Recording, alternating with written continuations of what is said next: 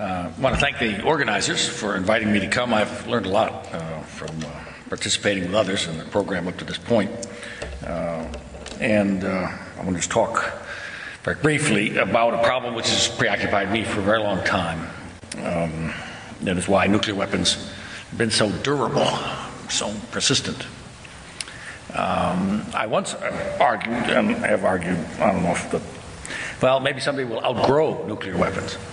And I thought we were making some progress in that regard in the immediate aftermath of the end of the Cold War, but it's clear we are not outgrowing them very fast, if we are outgrowing them at all. So I have thought about this quite a bit, and I can list what I think are the reasons that nuclear weapons persist in the form of 5 categories of reasons. And so I'll talk about each of those. First of all, I want to talk about broad security reasons having to do with the nature of the way security has been approached in the overall international system. Secondly, what I might call the image or psychological dimension. Third, a political dimension. Fourth, a more strictly military dimension, a military category. And then finally, what might be called a foreign policy category of reasons. But they overlap. These are not exclusive categories at all. They overlap and interact. Let's start with the first one. And there I would remind you of something which was true throughout the 19th century, and that was much of the international politics of the 20th century, much of the international politics of the 20th century had to do with inadequate outcomes from the end of great wars. This was true after World War I. It was, and appallingly so in the end. It was certainly true after World War II. And to a lesser extent, it has been true after the Cold War. That is,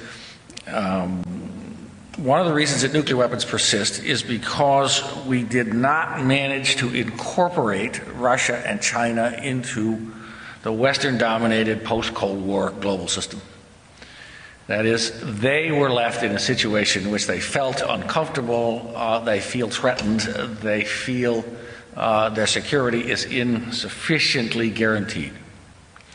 There were efforts to do this, and some of those efforts were very sincere, but they were not sufficiently effective, and not simply because of failures in trying, but failures at the other end as well. So on the part of the Russians and the Chinese. I can go into details about that, but I think you understand my point generally. The second kind of failure was that the end of the Cold War meant, in effect, the rise of the West. A substantial escalation in the power of the West. That is not universally considered good. There are numerous countries who find, to this day, that a very threatening thing. Structurally, it's a very threatening thing. See? That's very difficult to do something about. This is true in North Korea. This is true in Russia and China. This is true in Iran. And there are other countries that I could mention. Next, we failed to make any progress on a couple of, or set of key conflicts that have been driving proliferation of nuclear weapons. The India-Pakistan conflict. No progress in that area, really seriously. And the result is, since the end of the Cold War, the emergence of 2 new substantial nuclear weapons capabilities. And the conflict in the Middle East between Israel and the Palestinians, Israel and the rest of the Arab world, Israel and Iran. I don't have to spend any time talking about that either, and how that has helped to stimulate further development of Israel's nuclear weapons, plus a nuclear weapons program in Iran, plus consideration of the possibility of having to have a nuclear weapons program in several other states. So that's a kind of very fundamental, a structural kind of problem that we've had to live with.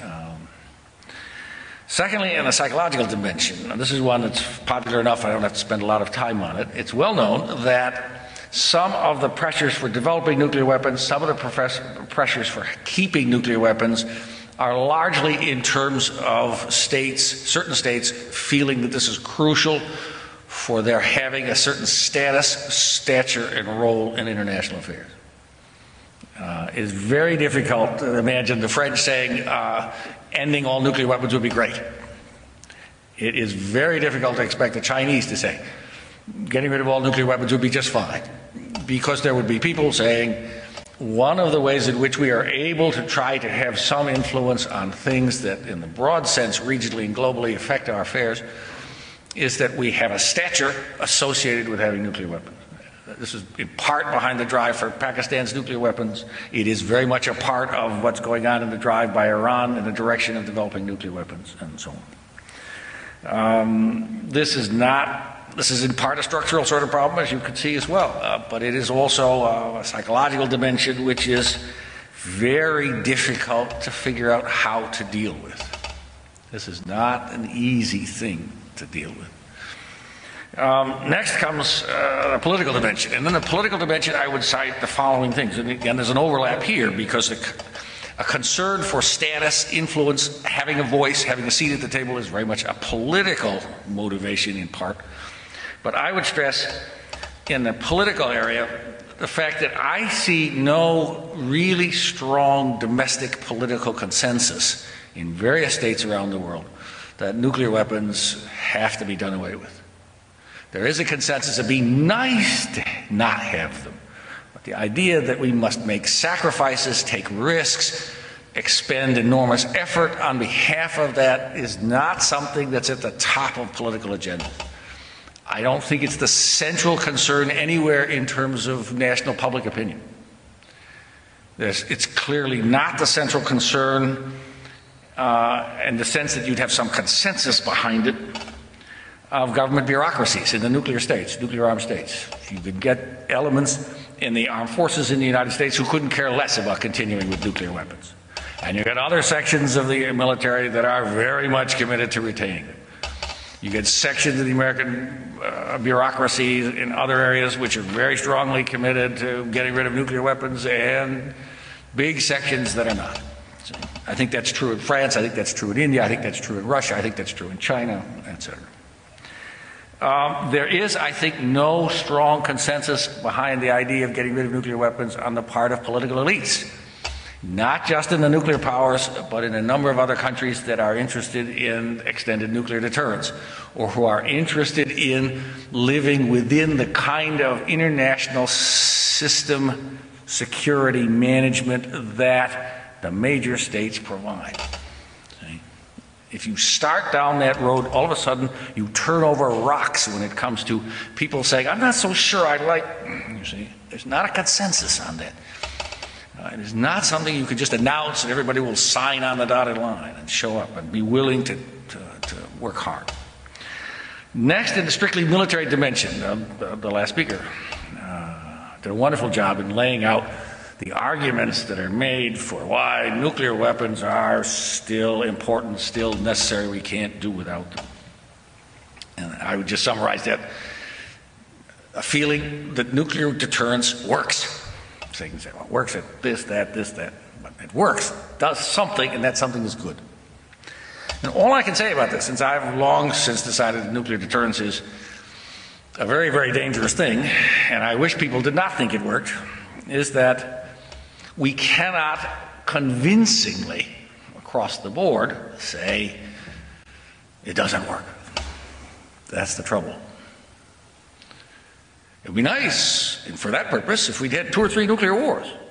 That would convince us, all right. Herman Kahn used to say, everybody thinks nuclear deterrence is a good idea, and the first time it fails, everybody will agree that it's a disastrous idea. See, well, it takes something like that, unfortunately, to get a consensus on this matter, especially, as she mentioned, among military people or other people preoccupied with security affairs. They quite often will simply say, nuclear weapons prevented World War III. They're still preventing World War III. And I don't believe that's true, but I'd say 2 things. One, I sure as hell wouldn't want them to turn out to be right. In other words, if the argument they make is essentially, do you want to risk the fact that we're right? That's not an easy argument to answer because of 2. The burden of history supports them. We have a situation today in which the great powers, as has already been pointed out, seem very unlikely to go to war with each other, seem very unlikely to have conflicts that would lead them to think about going to war with each other. That has not been typical in international politics. So one of the arguments you get if you're me and you're at these meetings and you're saying, look, we don't have a relationship with the Chinese and the Russians anymore that invites a likely war, and certainly not a nuclear war. And their response is, how do you know that'll last?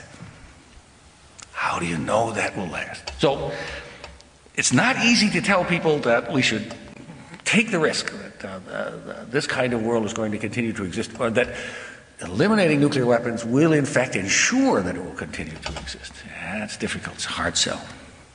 Finally, there's the foreign policy dimension. One of the things that's been most disheartening for me as an international relations specialist and a person concerned about excessive reliance on nuclear weapons and deterrence is that there has not been a solid consensus among states, among foreign policy elites, about how seriously to take nuclear proliferation and what to do about it. We have not been able to get there. The way I like to put it is connection with American foreign policy, just to start with. For too many governments, too often, when a proliferation problem emerges, something else is more important. There's something else that stands in the way of dealing with it. You got a problem with North Korea. The Chinese agree it's a problem. The Chinese agree that something ought to be done. The Chinese tell the North Koreans they don't want them to have nuclear weapons. But if you say to the Chinese, well, then let's force that. What's more important to the Chinese? The principle of national sovereignty. The Chinese worry about the general long-term consequences of adopting the view that when a bunch of countries decide that something is unacceptable, you can violate sovereignty to do something about it. North Korea, the Chinese will say, are a sovereign nation entitled, if they want, to have nuclear weapons. That's more important. For years, the United States really suspected that Pakistan was developing nuclear weapons. Would the United States forthrightly confront Pakistan about this? It would not. What was more important? Defeating the Russians in Afghanistan, which required Pakistan's help. There's always something for somebody that's more important. For a number of smaller countries in the world, the existing nuclear regime is unacceptable, and it is all right for other countries to want to develop nuclear weapons to help offset the power of those big countries. Something is more important than defeating proliferation than actually taking big risks. Now, my argument would be, in short, then, we're going up against something that's not just misguided information, people who are addicted, inertia, and so on. We're confronting a network of reasons why nuclear weapons persist that are really scary in terms of their impact. So nuclear weapons are dribbling along at a coming down, but at much too slow a pace, But we're up against something very tough in trying to change that. It is not going to be easy, and it's wrong to think that it's only a matter of just pointing out nuclear weapons aren't useful anymore. We don't need them. Nuclear weapons are terribly dangerous. Nuclear weapons can have catastrophic environmental effects, and so on. This cluster of reasons stands in the way, and they won't just disappear. Thank you.